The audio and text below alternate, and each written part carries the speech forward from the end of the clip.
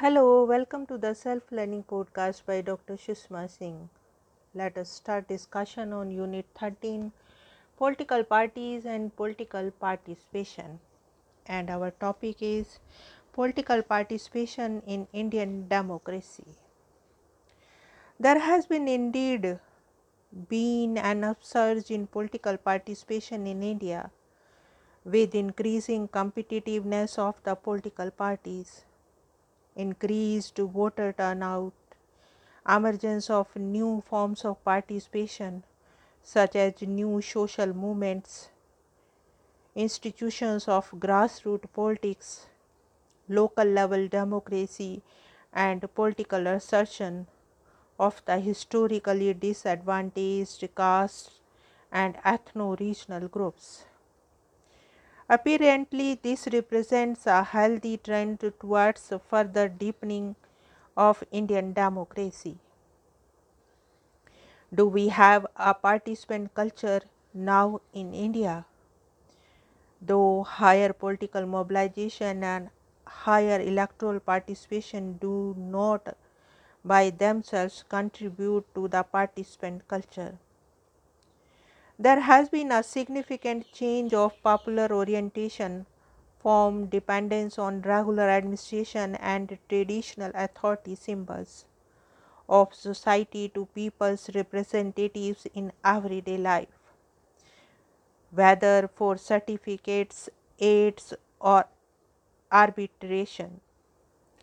But this upsurge in participation needs to be understood in the complexity of Indian process of democratization. It is doubtful as to how much space has been created for a rational individual who exercises his or her sovereign power of citizenship in the electoral arena. This doubt arises not from the non-fulfillment of the basic requirements of procedural democracy like universal adult franchise, rule of law and fundamental rights, but from constraints on meaningful rational participation of the individual in democratic process.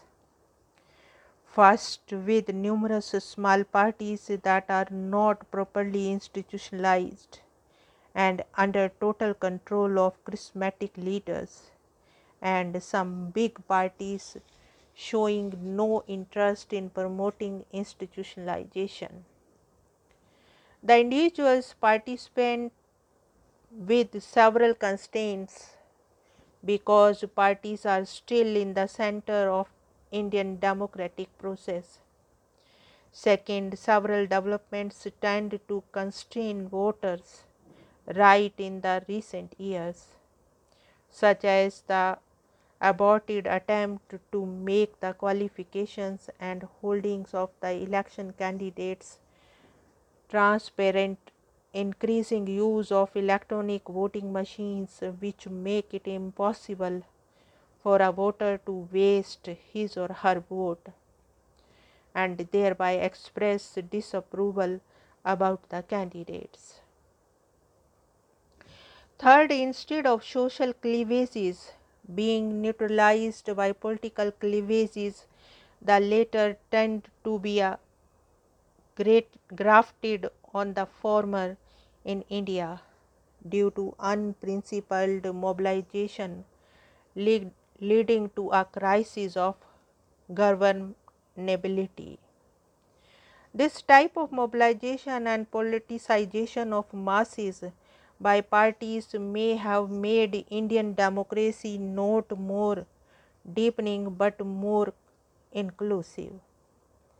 But the trouble with this inclusiveness is that the terms of inclusion are not always inclusive or modern, but often exclusive and promote a step furthering the effective creolization of the modern ideals, and institutions of democratic politics in a non-European setting.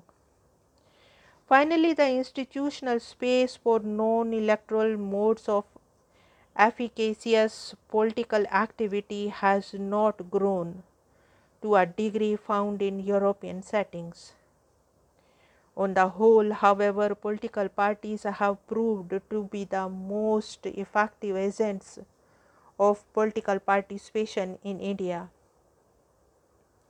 Indian democratic experience has witnessed new forms of political participation in recent years and a rise in the quantity of political participation, though the exact nature and significance of that for Indian democracy can be disputed. Now let us sum up the unit. The concept of political participation has assumed a new significance in the Indian democratic process. The credit goes to the behavioralists for espousing this concept as an essential aspect for the democratic process. Various forms of political participation include voting in referendums, membership in political parties and pressure groups, government advisory committees, involvement in the implementation of social policies, etc. The proliferation of political parties in an increasingly competitive system also contributed to the widening political participation across various sections of society. The non-party institutions like NGOs have also been addressing the concerns of the people in the form of women's movement, anti-big dam movements, etc. Other major factors of political participation include increased voter turnout, political assertion of the caste and religious groups, and also disadvantaged groups. The final assessment of an effective participation and its impact on the Indian democratic process is subject to various interpretations and disputes. Now let us wind up the session, and we have come to the end of the unit. Thank you very much for engaging yourself with a self-learning podcast.